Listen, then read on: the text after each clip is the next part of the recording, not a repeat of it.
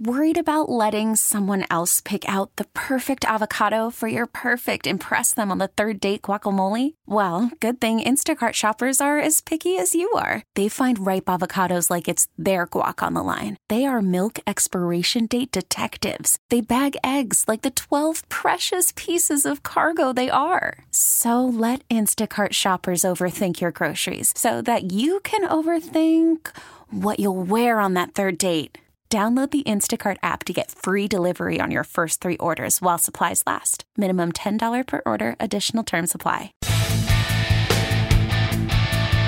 right, this is really unusual. I'm in a booth completely by myself. Nobody on the phone with me. No guest.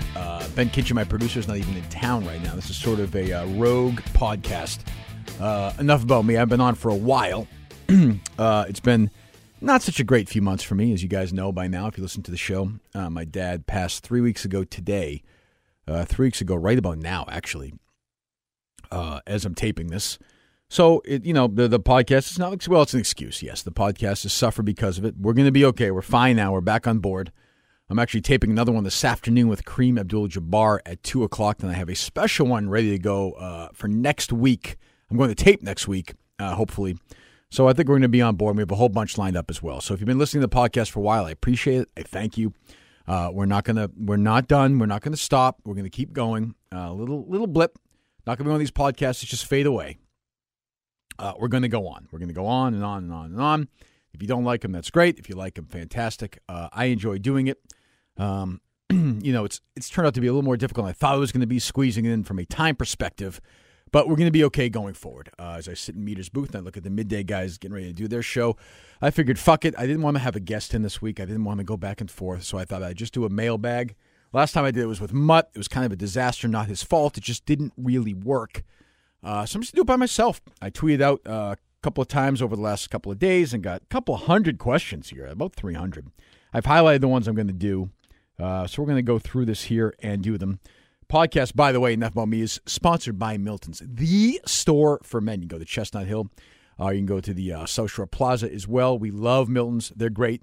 They reached out to us and have always been helpful to us. You go in, they take care of you 100%. You want summer clothes, they'll do it for you. You want to get dressed for a wedding, they're going to take care of it. No matter what, they're going to take it. Business casual. You want a suit for business, no problem. Your first suit, Milton's will do it for you. It is the best place to go. It's the only place I go. They outfit me now completely. Love those guys at Milton's.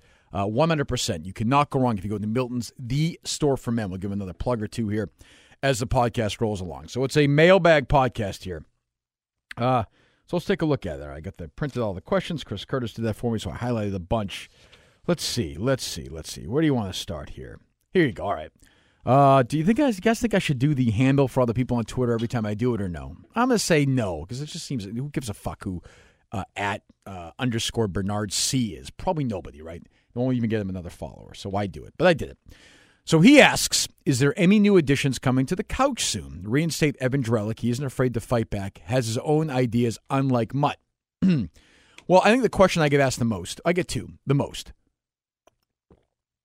One is about Tangway, and then the second is about the casting couch. People always ask me about the casting couch, and they do it this way. When are you guys going to have a third person? It's always that question. Not, hey, I like this guy, I like that guy, I like Trenny, I like Alex. It's, who's going to be the third person?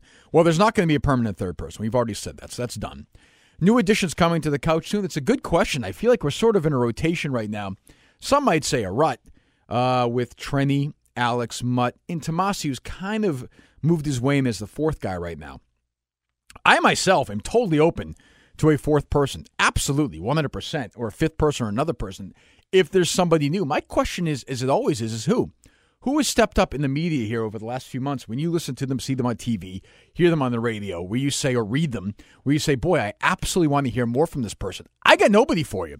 Drellick I thought was all right. Drellick was good for a fight down the Fort Myers, but I thought that was really all he had. And then he was on with us the next couple of times. I wasn't impressed. And then, yes, he went on with us one day, went into Joe Zarbano's office, filled out paperwork to be a WEI worker, an employee to get paid, and then called Toucher and Rich the next day. To me, that's a no-no. You know, Jerry I think's more lenient. For me, that's a 6-month rip. He's out for 6 months in our show. I know he's all over the place. He and Rob are on together all the time on the weekends and filling in and stuff. So if you like Drellick, you get him then. I don't think for us, that's going to happen. Drellick, I would say a no on Drellick right now, a soft no, but a no on Drellick right now. Right now, it is Mutt, it is Alex, it is Trenny, it is Tomasi. It's working. The numbers are good. And again, nobody stepped up. And the other thing that really kind of fucking bothers me is, like, nobody really wants it. Nobody, that guys like the Arcans and the Drellicks and these other people, they don't reach out and say, hey, I want to be part of this. You know, this is a big audience. I want to do more. And if I do well here, I can get this opportunity, that opportunity. Say what you want about Alex and Mutt. They do that. They're hustling. They're trying. And I want to reward those people, especially if they're good at their jobs, as opposed to people who just expect things. I hate that. I hate the entitlement. So, yeah, I mean, you know, we could ask Chris Curtis, but nobody's knocking down the doors and saying, hey, I want this. This is a good opportunity. By the way, an open opportunity. If somebody came in and was good, we would use them, obviously. There's no doubt about that. So right now, I would say today, May 25th, there are no new additions to the casting couch. That is true. I got some form of this a lot, which was basically if Jerry quit today and you had to fill out the show with 2 permanent hosts, who would you pick? A lot of that. When Jerry leaves, who's going to be your co-host, this or that. First of all, Jerry will outlast me here. We know that. If I had to pick a co-host right now, it probably would be Mutt. I'm most comfortable with Mutt. We do pretty good shows together. The show wouldn't be as good as me and Jerry. It just wouldn't be. Jerry and I would do a better show than me and Mutt. Me and Mutt would do a good show. Jerry and I do a great show together.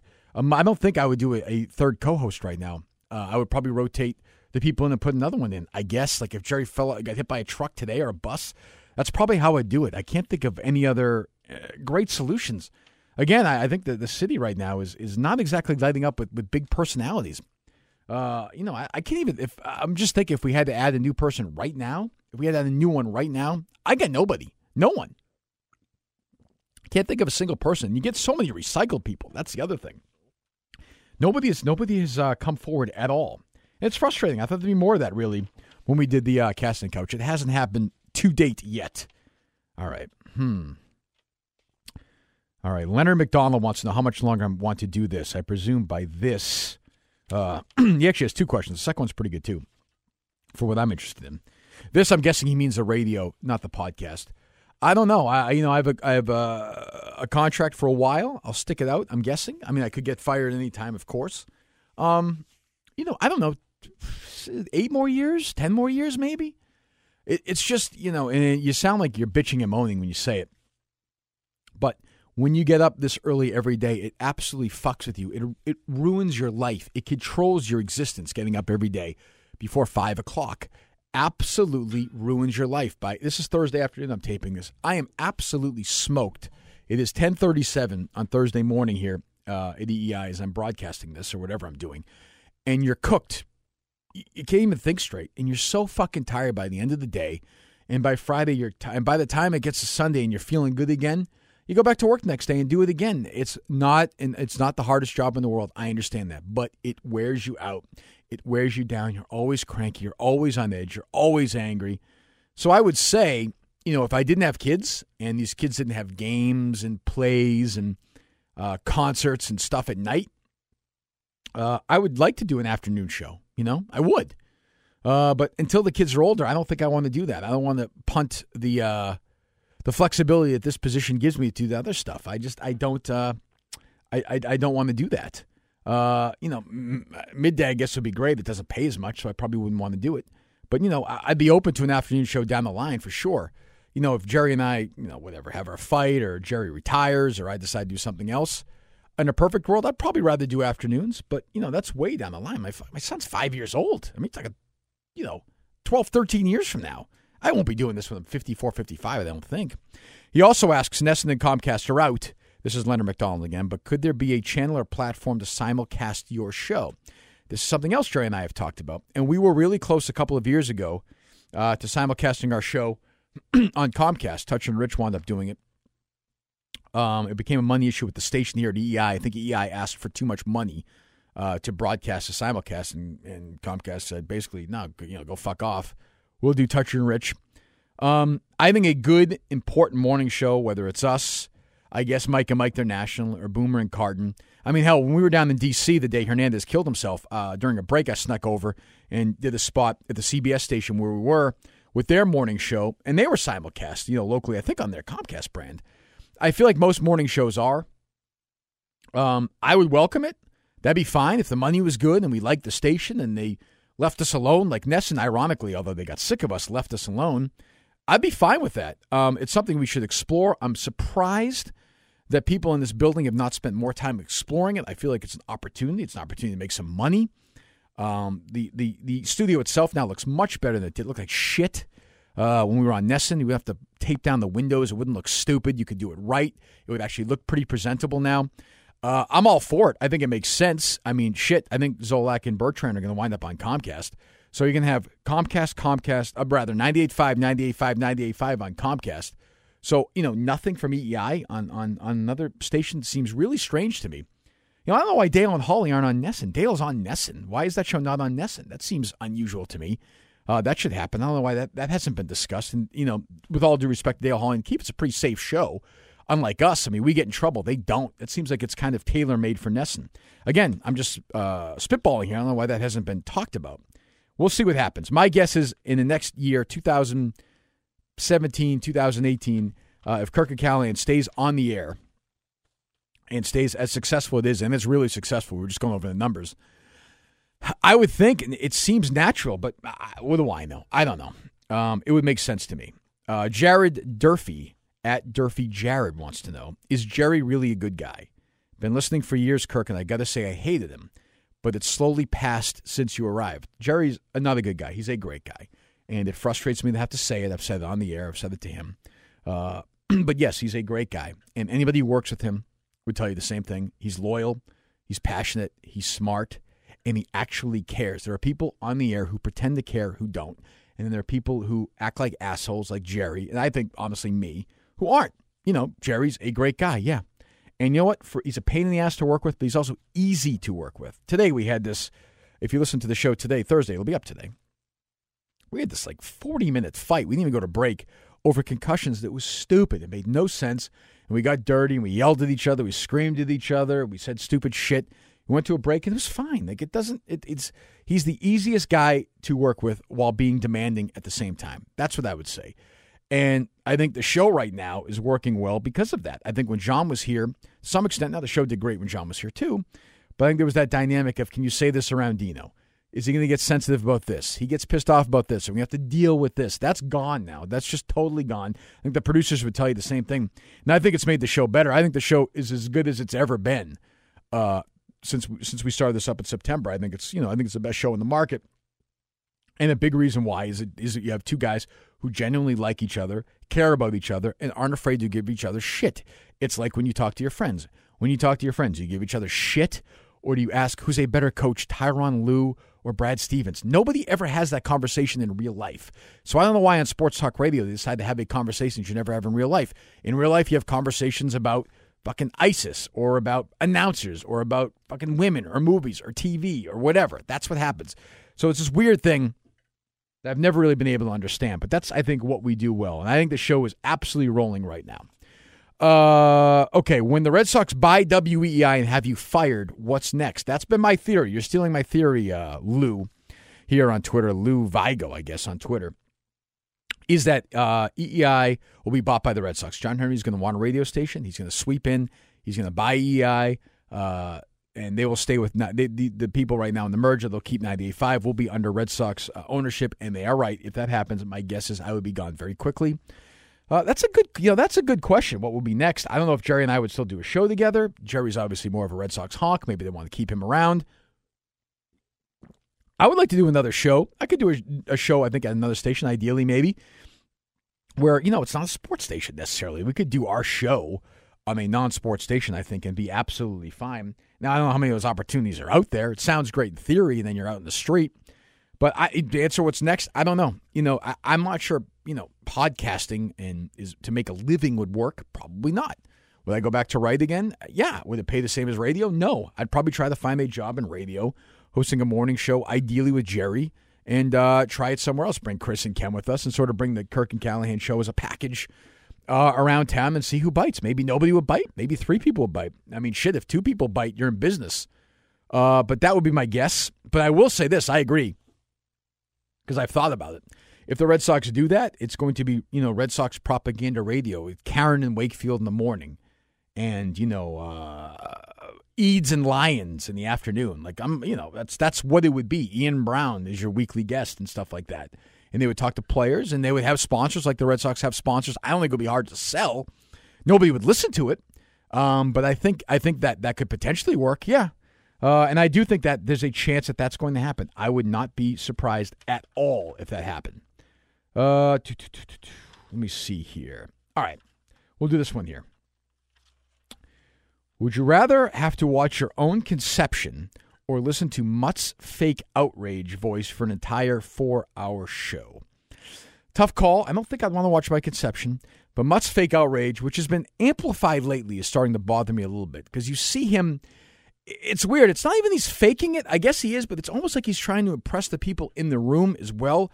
And it just comes across as totally fake. Mutt, as a guy, as a radio personality, is fine. I wish he would be comfortable in his own skin. He's not, for some reason. He's very worked up about this, where he gets in this fake outrage thing about nothing. And you look at him and you're like, what the fuck are you getting so upset about? I will say this, and this happens now, and part of it's because he's on our show so much. The tide toward Mutt used to be a guy that everybody liked. People now are starting not to like Mutt.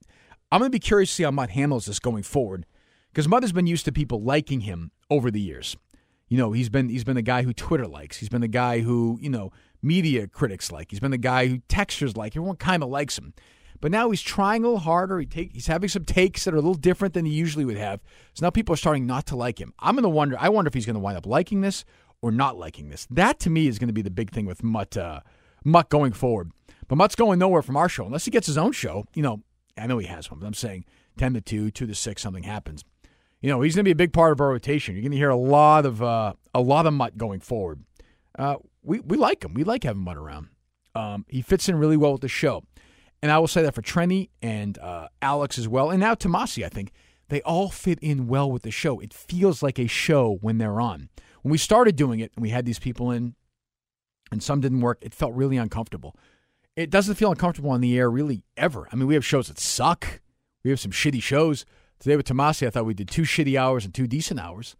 But it always feels like a show.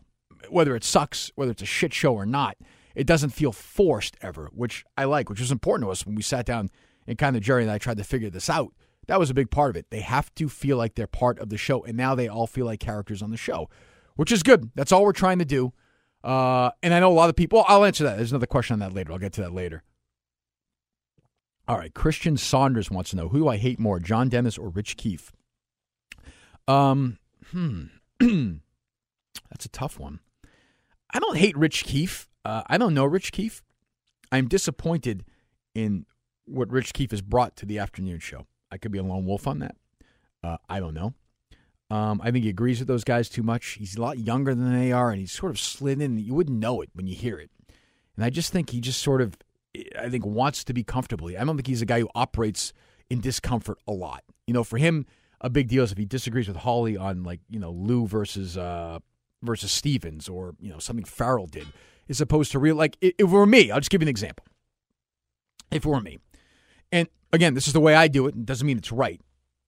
Hawley was on the podcast with me, and the podcast was hugely successful.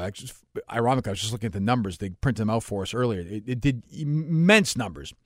And on that podcast, Hawley told me that he knew before Dale knew that Dale was going to get fired when they did the midday show together for a couple of weeks. Now, if I were the third guy in on that show, and Dale started the show talking about Tuukka Rask, I would have said, Dale, shut the fuck up. Let's play the sound. Dale, how do you feel about this? Michael, how did you do this?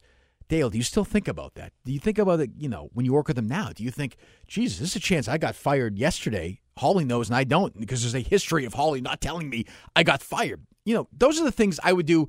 And maybe to my, maybe it would hurt the show. Maybe it would hurt the show that day. I don't know, but I would love to listen to that. All day long when you're in the car, you get the same shit over and over. By 2 o'clock, if you know they're going to talk about that, and you go to 98.5 and Felger and Maz are talking about the fucking Celtics game from the night before, or a Bruins game, which one are you listening to for 25, 30 minutes? Not even close. So I think that's who Keefe is. I think Keefe is a sporto guy. And maybe I should just accept that and not be angry at him. I don't think he can change what he is. I think that's just who he is. And for me, it hasn't worked. Again, I could absolutely be in the minority on that. I hope I am. The show's doing fine. I'm happy for those guys. I like Dale a lot. I've worked with Mike a lot. Like him too. I don't hate Rich Keefe. And honestly, my hatred for Dino has subsided a little bit just because of time. You know, it's been what? Since I really stopped working with Dino was last summer, because we're both off in the summer so much. I haven't really worked with John in, basically a year now, coming up on a year, 11 months. And we were sick of each other. We had different ways of wanting to do a show. I thought John's way of doing a radio show had passed. I thought it was antiquated. I thought it was very 1996. I just didn't want to do it anymore, and I was ready to leave. Didn't mean that my way's better. It just meant I wanted to try a different way.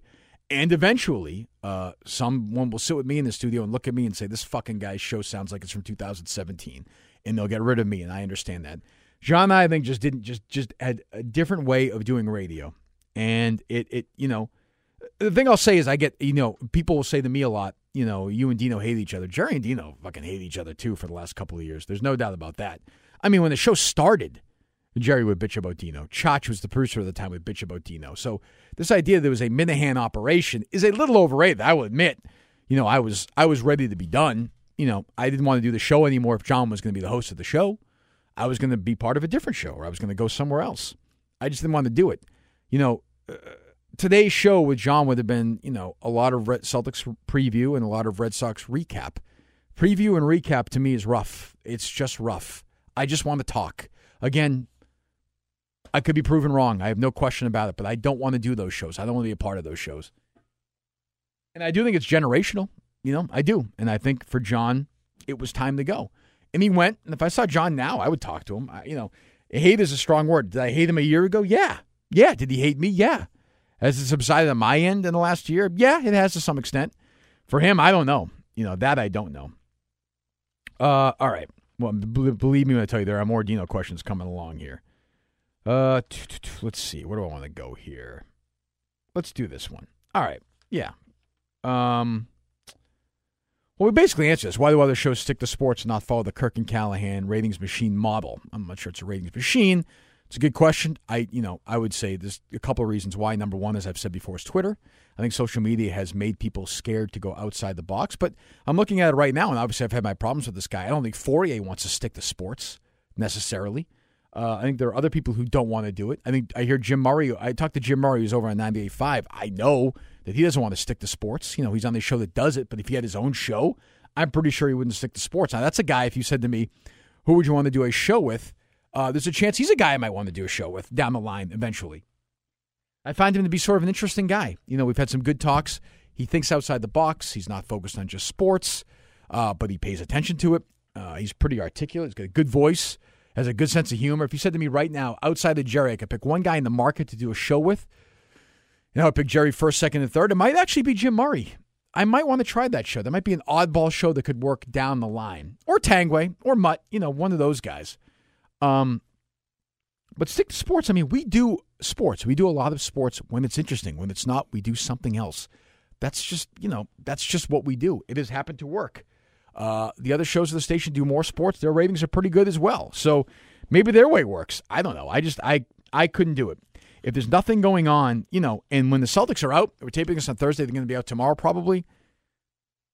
You're going to get Red Sox regular season talk for sports for the next 3 months. I'll pass. We'll check in. When something happens, we'll talk about it. But I'm not going to spend the next day recapping a 7-1 win over the Mariners when, Rick Porcello pitches. It's just not, it's not good. It's not good radio. It does okay, I understand. But for me, it's not good radio. That is right out of the, like I said, 20 years ago playbook. I don't know anybody who wants to sit there and talk Sox for 4 hours. And that's why if the Red Sox ever had their own station, it would probably make money because it advertised, but the fucking ratings would suck. All right. Lyman Zerga wants to know, when is Christian Fourier going to be on? He would make a great guest. We've gone back and forth on that with Fourier. I guess I'll have him on eventually. He's been open to coming on. If he wants to do it again, I guess I will at some point. Right now I'm in the past. I think we've done too many. I want to spread out the station guys. We've already had Lou on. We've had Jerry on a couple of times. We've had Glenn on. We've had Michael on. I think, there aren't many left between Dale, and we've had Keefe on, between Dale and Fourier. I'd kind of like to spread that out. I mean, if this podcast is indeed going to have the shelf life of my contract, to get rid of these guys, to just bang them all out within the first year and a half, I think would be stupid. So we'll wait. And right now, I think the morning, midday relations are actually pretty good for a change, which is nice. There's peace right now. There'll be wartime again soon. And then we won't talk to each other. So then the podcast will be scraped for a while. And then we'll be good again. And then we'll fight again. So we'll see. The midday guys are doing a good job. This show, it's interesting to listen to it. They have clearly found a rhythm and a chemistry that they didn't have when it started, which was that just happens. But they have found their stride right now. They seem comfortable. They obviously have some inside jokes. They have some, they understand each other's sense of humor. They're not afraid to shit on each other. The midday show for me right now is working. I think like I said, they've found their stride, and it's not easy. Not all shows do. And they have to feel good about that. And the numbers bear it out. They're doing really well. They are really competitive right now. And they weren't, a year ago or 2 years ago. A lot of that credit goes to our show in the morning, obviously. But a lot of credit goes to the midday show, too. They are a good show right now. I wouldn't have said that a year ago. I wouldn't have said that 18 months ago. They have figured it out. Were the Foxwoods broadcast the beginning of the end for Dino, asks Jeff Hacksaw. I don't think so. The beginning of the end, I don't think so. It was unusual. John was definitely feeling no pain. We've talked about it before. It was me, Jerry, John, Curtis, a couple people from Foxwoods, and Kevin Graham, our old program director. And John was lit. And he went to use the bathroom, and a chef brought him back in from the kitchen. John had gone to the bathroom mistakenly to take a piss. He was pretty hammered. But no, I don't think so. He went to rehab after that. It wasn't really the drinking thing. I do think there was something to the fact that John was tired of getting up. And like I say, he's 20 years older than I am. There's no way I would be getting up at 4 o'clock 20 years from now unless the money was outrageous. I think that wore him down. I think I wore him down. I think he and Jerry and Meter sort of had a thing going where he could tolerate Jerry, and Meter was not as big a personality. And I came in, and he said, I don't want to fucking deal with this asshole anymore. Fine, it's yours. Have it. I think there was some of that. I just think he decided that it was, to John's credit, you don't see him try to do shows right now. You don't see him doing commercials right now. You don't see him pitching to get on the air, which I was wrong about. I thought John was going to miss the limelight and the attention. I guess he uses Twitter for it. I don't know if he blocked me. But I think that he has made a choice that he has just retired, which I did not think was going to happen. To his credit, he has done that. By the way, I would love to have John on the casting couch like once a month. Bring him in. He could sit in that third chair, put his feet up, and just bullshit with us for 4 hours. Doesn't have to worry about the hosting duties, which he didn't like after a while. And I agree, there's more to that, just in terms of just pure paperwork and bullshit and worried about the breaks and all that crap. He could just sit there and say whatever the fuck he wants. What does he care at this point? What does he have to lose? He's retired. His career is done. He's had a great long career. He can just freewheel it. For me, ideally, perfectly, once a month, if John wanted to do that, I think people would like to hear that. I think Jerry would be fine with it. I would. I think it would be fun. That's an open invitation to Dino to do it. Maybe he wouldn't want to do it. Maybe, in fact, he's just really done with it. I don't know. We'll see, but that's out there. Emily Cam wants to know, what actually happened between you and your brother, the one whose wedding you officiated and you guys stopped talking? So that was in 2013, I want to say. In September 2013, I officiated my brother Adam's wedding up in Maine. Over Labor Day weekend, maybe, I want to say. At the Tides, beautiful spot up in Maine. Right by where we are. We have a place in that area in the summer. So my brother Adam and I have had in the past a complicated relationship, I would say. It was not always great. Up years, down years, up years, down years. And we were in a decent place. He's turned his life around, I think, in a lot of ways. Has matured. Got married and asked me to officiate his wedding, which I was, fine. I was happy to do it. Well, not happy to do it, but I did it. But then a couple of weeks before, he said, I'm not sure you're going to do it. And then he said, okay, can you do it? So I said, sure. And they said to me, we don't want this a long, drawn-out thing. It was obviously not a religious ceremony. As quick as possible. I took that to mean as quick as possible. I said a little something. I officiated from beginning to end. I think it was like 8 minutes. And everybody went in. It was a great party, a great time. And then one of his friends, a friend of his who I know, came up to me and said, just so you know, he's thought it was too fast. He's kind of pissed off. He thinks you kind of blew it off. And it pissed me off. I was like, fuck this. I really was. I was like, did this for this guy. I was happy to do it. And I get shit on for it. Like, you can't win. And that pissed me off. And we didn't talk for a while, a good while. Had a bad phone conversation. I said some particularly nasty things, to be fair. I think I said to him, my life would be better without you in it, I think was a quote. And he was hurt. And we didn't talk for a while. And then we did. And that was a couple of years ago. He has 2 kids since who are great. And obviously what we've gone through with my parents, we're getting along great. You know, I love him. He was fantastic and continues to be fantastic with my dad and my mom. My mom obviously is, well, you may not know this. My dad died, as I said before, 3 weeks ago from multiple myeloma. He'd been sick for 20 months after his diagnosis. My mom right now is in her 2nd year of battling stage 4 pancreatic cancer. So she's recently widowed for 3 weeks and is fighting this disease and struggling with it. Unfortunately, it's gotten worse here even in the last week or two. And he's been great. Both my brothers and the families have been fantastic. And there is some truth to it that this stuff can, I think, go one way or another with a family. It can either really break them apart or can make them tighter. And I think for our family, it has made us, in fact, tighter. It has made us stronger. There has been one thing, we sat, my brothers and I went out to dinner right when it started, after my mom got diagnosed. And we said, we just can't have any bullshit here. We can't have any stupid fucking fights over nothing. We see it happen all the time. When my dad's mom died, my grandmother died 22 years ago. You know, there was little piss fights afterwards about who gets this and who sits here and who gets this chair and who gets this clock. And it led to people not speaking to each other for years. And I said, we're just not going to do that. We're going to be, for once, adults and be better than this. And so far, we have been. And everybody listening knows, or I'm sure everybody's lost somebody. Most, I think, have probably lost a parent. And you know, it's a brutal process. It's an unbelievably tough process. And you can get angry with each other just for an outlet, you know, just simply for an outlet. But we haven't done that. We have hung in.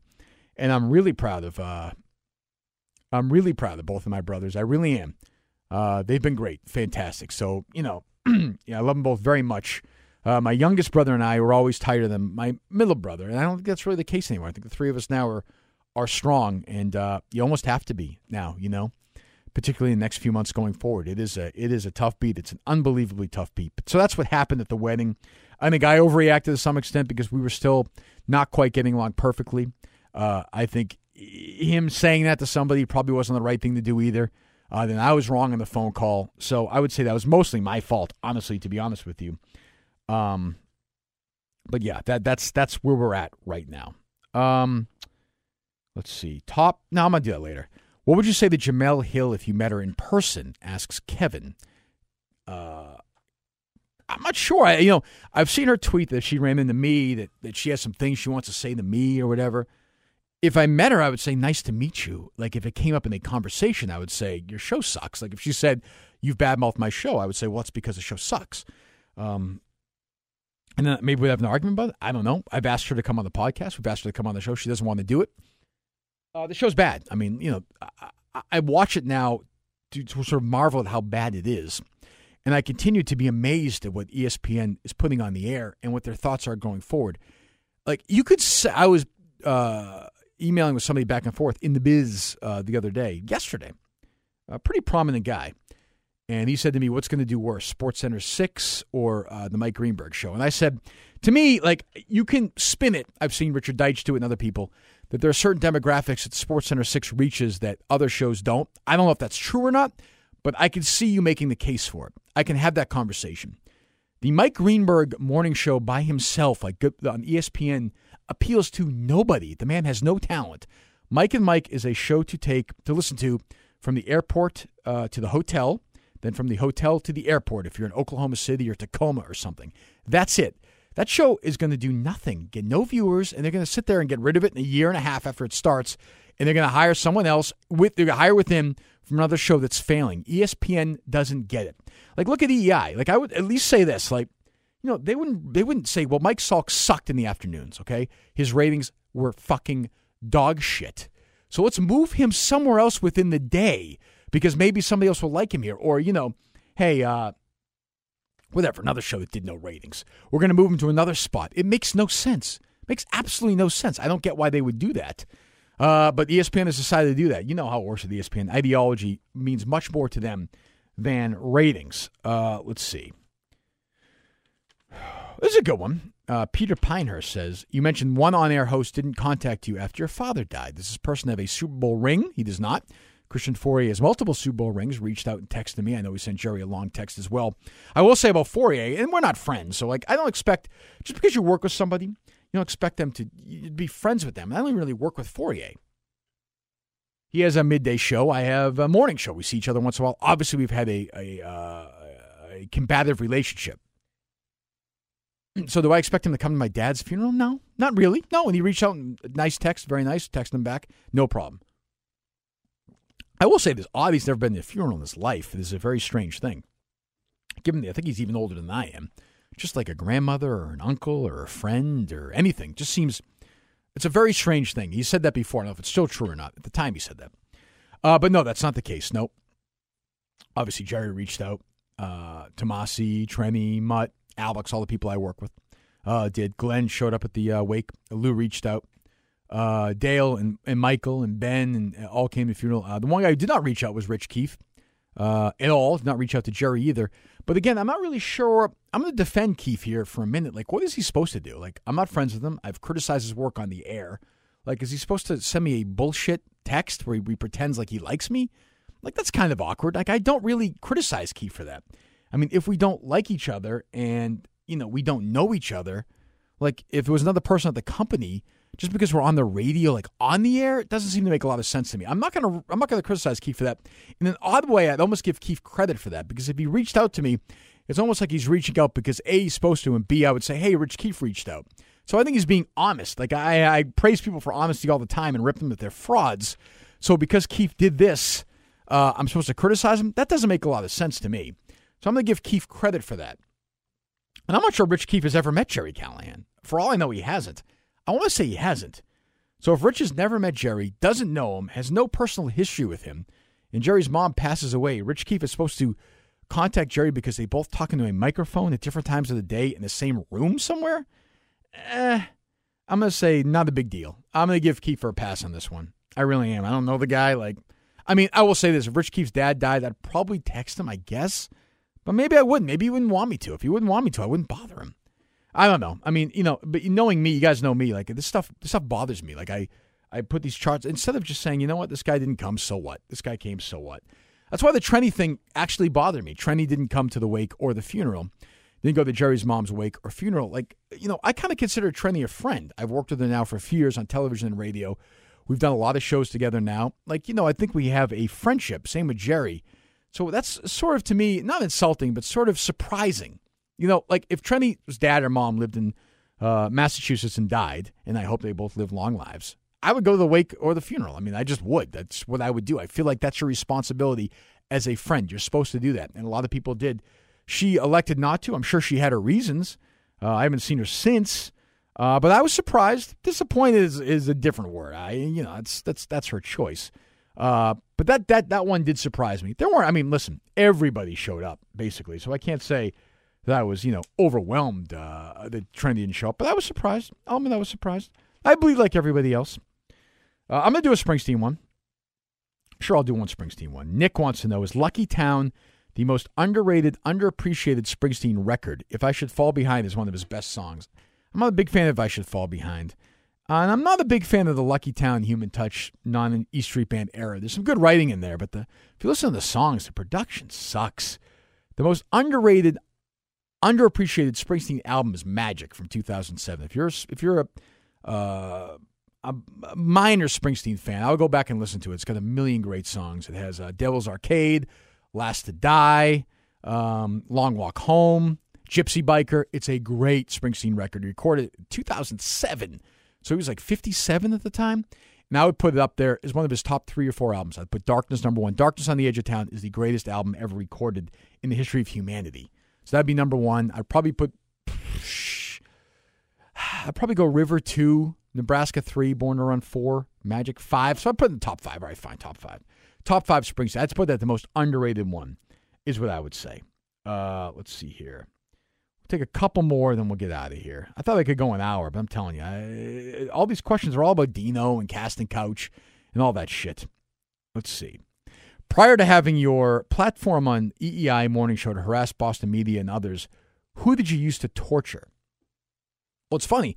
When I see people I went to high school with now, and if they listen to the show, they say, you do exactly on the air what you did in high school. And that's true. I was always sort of a sarcastic wise ass who was like one statement away from getting my fucking nose broken. Although it did get broken once by Eric Clemente, by the way, who was about 5 feet 4 and 100 pounds, popped me right in the face for being a wise ass. But it was what I always did. I'm comfortable in sarcasm. I'm comfortable being a fucking asshole. It's just more fun. So that was sort of my life all the way through. Whether it was my little brothers or friends of mine. But I feel like, like I said before, like this is how guys talk to each other. Jerry said it before. He's exactly right. Guys who are friends are not nice to each other. Like you don't say, "Oh, you had a good day today? How's it going?" You break each other's balls. You shit on each other. I mean, that's just part of what we do. So I would say that's not that different. To be honest with you, give us an update on your relationship with Bradford. You make fun of him a lot, although you claim to be good friends. We are good friends. I make fun of him a lot. I think Rob gets frustrated with that. I think that's Rob's cross to bear. He's going to have to deal with that going forward. It's not going to stop. And I've said before, there is this wacky Bradford persona that he's doing, which for me seems like crazed. He almost seems insane when I hear him like this. He's not like that in real life. Rob in real life is just as cynical as I am. If you knew him, you would know that's true. But he decides to do this Bradford thing, which I have never understood. Ever. I've never got it. He's like, like, you're not like that. Just take a deep breath and be yourself. If anything, I can tell you, being yourself works on the radio. Rob does this other thing where I don't know. Maybe it's worked for him. He's on the radio more than I am. He's on the fucking radio all the time.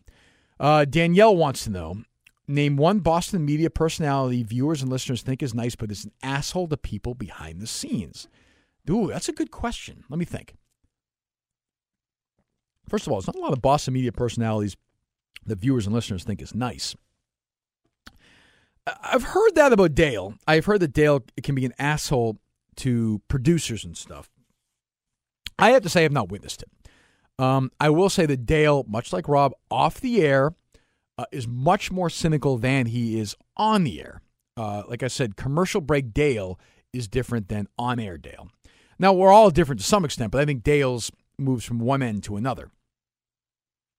But I've not seen really, it's funny, a lot of people be assholes behind the scenes that much.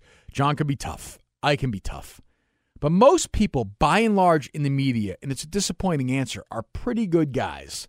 I have heard from people at Comcast that Tommy Curran can be sort of a diva sometimes, can be a handful. I, again, have not experienced that. I've done radio and some TV with Tom. I have not experienced that. I have heard that. I have not witnessed it. I have not witnessed many people be assholes to little people, is of course not the right word, but off air, whether it's a producer or a camera guy or somebody helping with sound. I really haven't seen that, only because like they're all good. They're all good guys too. It's just not worth it. It's not worth the fight. I'm trying to think. There must be somebody who is just a fucking asshole that I'm forgetting about. Shit. I'll get tweets about it. I can't think of anybody like obvious. Because I have in my head, I'm picturing somebody being a total asshole, and I can't remember who it is. I don't know. I mean, you do hear Granby can be a handful. I've heard that. Again, have not witnessed it. I'm trying to think of people I filled in with when I first started. Didn't really experience it. I've heard a little bit of that on Buckley, a little bit, even from our producers. Again, that's when I'm not around. I have not seen it. Shit, if I had seen that, I would have talked about it on the air. The other side's much easier, obviously. A guy like Shaughnessy is really easy to work with. I've done TV with him and some radio, and he's great to everybody. Borges is the same way. Jerry's the same way. These people have these reputations as assholes. Tomasi is completely the same way. They're just, I think it's easier just because they're nicer, just because, if anything, it's easier. It's just easier to do it. No question. Same. Danielle has a follow-up question. Favorite category on Tube Galore. Let me see. Let me go to it right now. Favorite. I'm more of a scroller, to be honest with you. All right, let's see here. Tube Galore. TubeGalore.com. It's going to take forever because I'm in this booth where the internet sucks. I mean, I'm a traditionalist when it comes to this. I would go lesbian and mature lesbian and stuff like that. Not a big fan of amateurs because it's, first of all, when you go to the amateur site on Tube Galore, it's mostly bullshit. Most of it's like real scenes, and the amateur ones are kind of scary. A lot of places on Tube Galore scare me, to be honest with you. This is sort of like robots and like, pissing and like shit like that. It would concern me. Here we are on Tube Galore now, like all categories. All categories. Come on. Jesus Christ. There you go. Like, yeah, I mean, I'll go one. There's so many of them. But like, am I going to go to 10-inch cock? I'm thinking probably no. 18-year-old, 19-year-old, negative. That's, first of all, that's weird for me anyway. Like, they're much closer to like my kid's age than my age now. That's a scary world. I have always, even as a youngster, always preferred like the older women's scene. 3D, 4D, 9 months pregnant. I'm passing on all these. Aerobics, airplane, like airplane sex. Why would I want? What's good about that? Amateur. They're all, so you go amateur and gangbang. Amateur lesbian. I might give that a click. Anal beads, anal cream pie, anal dildo. These are all passes for me. The whole anal world for me is a pass. I'm with Brandy Love, my friend Brandy Love, who was commenting on Twitter recently. Babysitter, no. Again, young, weird, creepy. Feels like the FBI would break in at any moment. Bachelorette seems too busy for me. Banana, balloons, basketball, BBW, bedpost, begging, belly. I don't think so. Big nipples, bimbo, bisexual. I'm passing on all these. Bizarre, no. Let me see. Booty shake. Brazilian lesbian, maybe. Busty MILF, maybe. Butt plug for me is a pass. That's going to be a pass for me. Cage? No, don't think so. Catfight? That seems odd to me. Chilean? Chubby Asian? Cinema? Clamps? No, I'll go through it. I'll always give it a look. But I'm a traditionalist. I like the lesbian. I like the mature stuff. Those have always been my, when I'm looking at,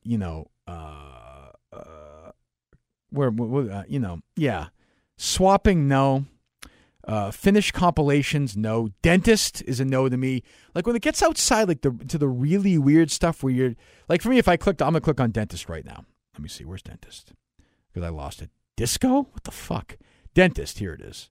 So you click on dentist, and MILF gets punished at the dentist. The perverted dentist. French amateur dentist. My dentist makes me hard. Like, for me, I need to, for a scene, I have to buy into the scene. Like, I have to believe I need a whiff of reality. I need to escape and go somewhere else. But it has to be something that's rooted at its core in reality. That's where Brandy Love is so great. All her scenes have some sense of realism to it. Dentist, to me, is not a real scene. Egyptian pyramid, to me, is not a scene. Urine for me is not reality. I'd be watching that laughing. I'd say this is not real. It's not real.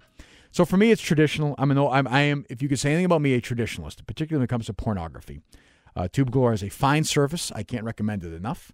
But that's what they do. It is wild though when you go through it. I'm looking at these. Right, Halloween, handcuffed. But there are people. Look, there's a world for it, and that's fine for me. If this is where they get their rocks off, could be a lot worse. But yeah, for me. You get a lesbian, it's a whole world. It never ends. You cannot run out of that. That is a world that never stops. Mormon, for me, is a pass. No panties? We could talk about that, maybe. Obese? No. Nope. Old farts? I'm going to say no to that. No. Pegging, again, we've talked about that before, is a pass for me. It is an absolute pass for me. All right, we'll do a couple more here. Maybe we should do one more station thing, maybe? Let's see. Problem is, so many of them, because they suck, I just decided not to do, I kind of went through half of them. Tanguay needs to get back in the mix. His insanity and ambivalent attitude is unparalleled. Any updates? I don't have any Tanguay updates.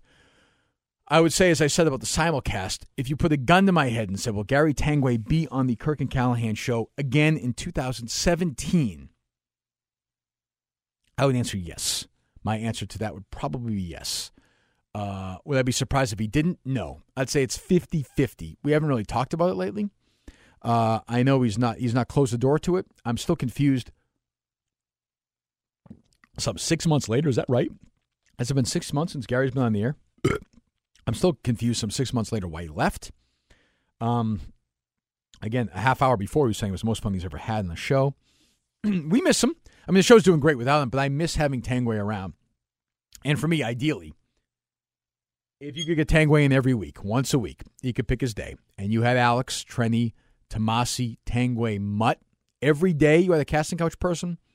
That might be okay. You know, the other question I get asked a lot is, why don't you and Jerry just do the show together? When I say a lot, I mean, you know, when people talk to me about the show, people aren't badgering me down the fucking street with it.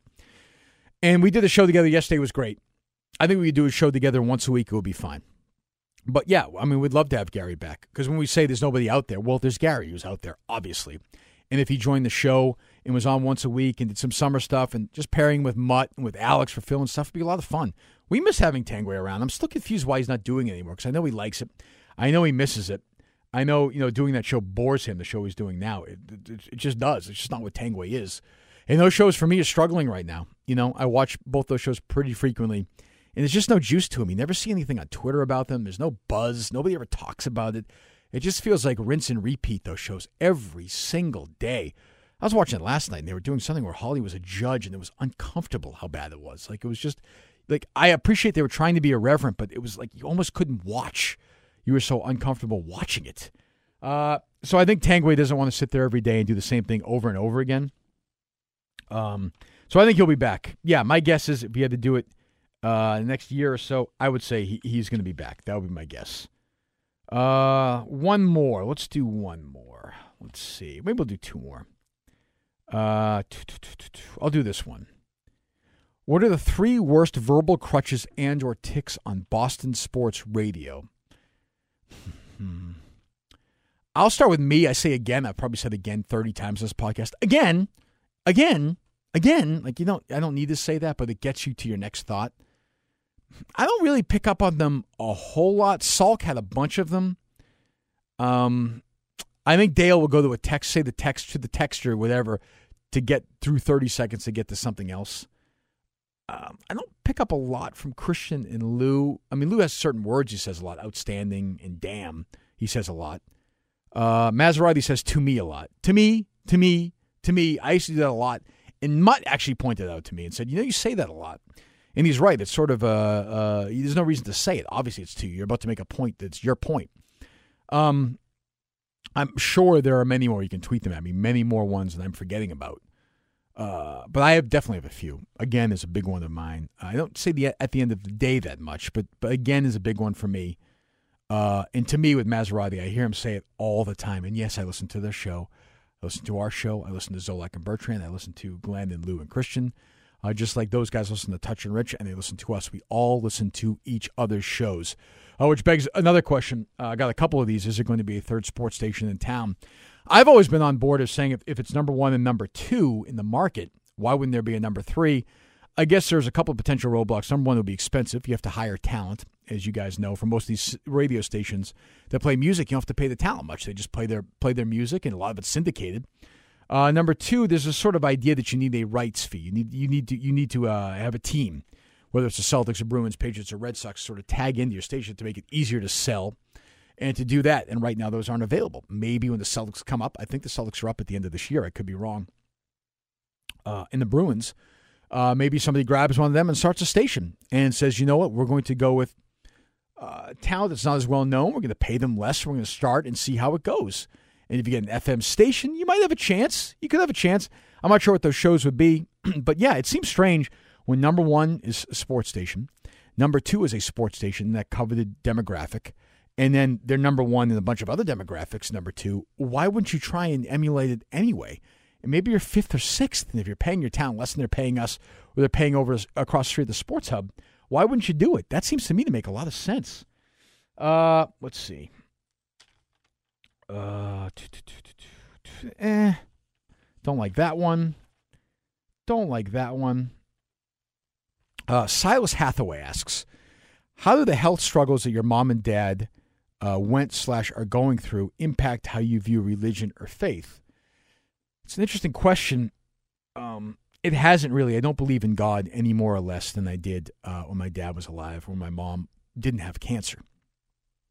I'd say this. I continue to be incredibly envious of those who do believe. And in my dad's last few weeks, my dad was a religious guy. He didn't go to church every week, but he believed. He was a believer. And in the last week, we saw and spoke to 3 or 4 different people who came in, priests, and we talked to them in church and at the hospital rather, and wanted to talk to them. And I think took some comfort from it. And I talked about it in my eulogy. My dad had been really sick. The last few weeks were really, really rough. The last week or 10 days in general were particularly bad. We were in Mass General in the emergency room. We hadn't been moved up to a room yet. He went to the hospital Sunday night before he died, having a tough time breathing. He was really struggling with it. And he was stuck downstairs in the emergency room for almost a day, I think, before they moved him upstairs to the 9th floor, where he was before he went to the hospice, where he was for a day before he had passed. And at one point, he was really struggling breathing. And this is what happens with multiple myeloma a lot, is it just invades your lungs and takes over. And that's what the outline had been told to us, a year and a half before, and we watched it happening. And he'd had one fit, particularly where it was really tough to watch, and he was struggling, and he was saying, this is it, this is the end. And it wasn't, but when he finally got his breath back, he said, I want to see somebody, I want to talk. He knew, my dad knew, he was a realist, and he knew that the end was really near, and he wanted to talk one more time to a priest and sort of have his last confession. And the priest came in and talked to my dad, and then we all left. And I could hear the start of the conversation my dad had with the priest. And I thought, this must give him a little bit of comfort. And that's a pretty wonderful thing to get to have in that situation, because there was not a lot of comfort for him. He had his family around, but he was just so uncomfortable, struggling so much.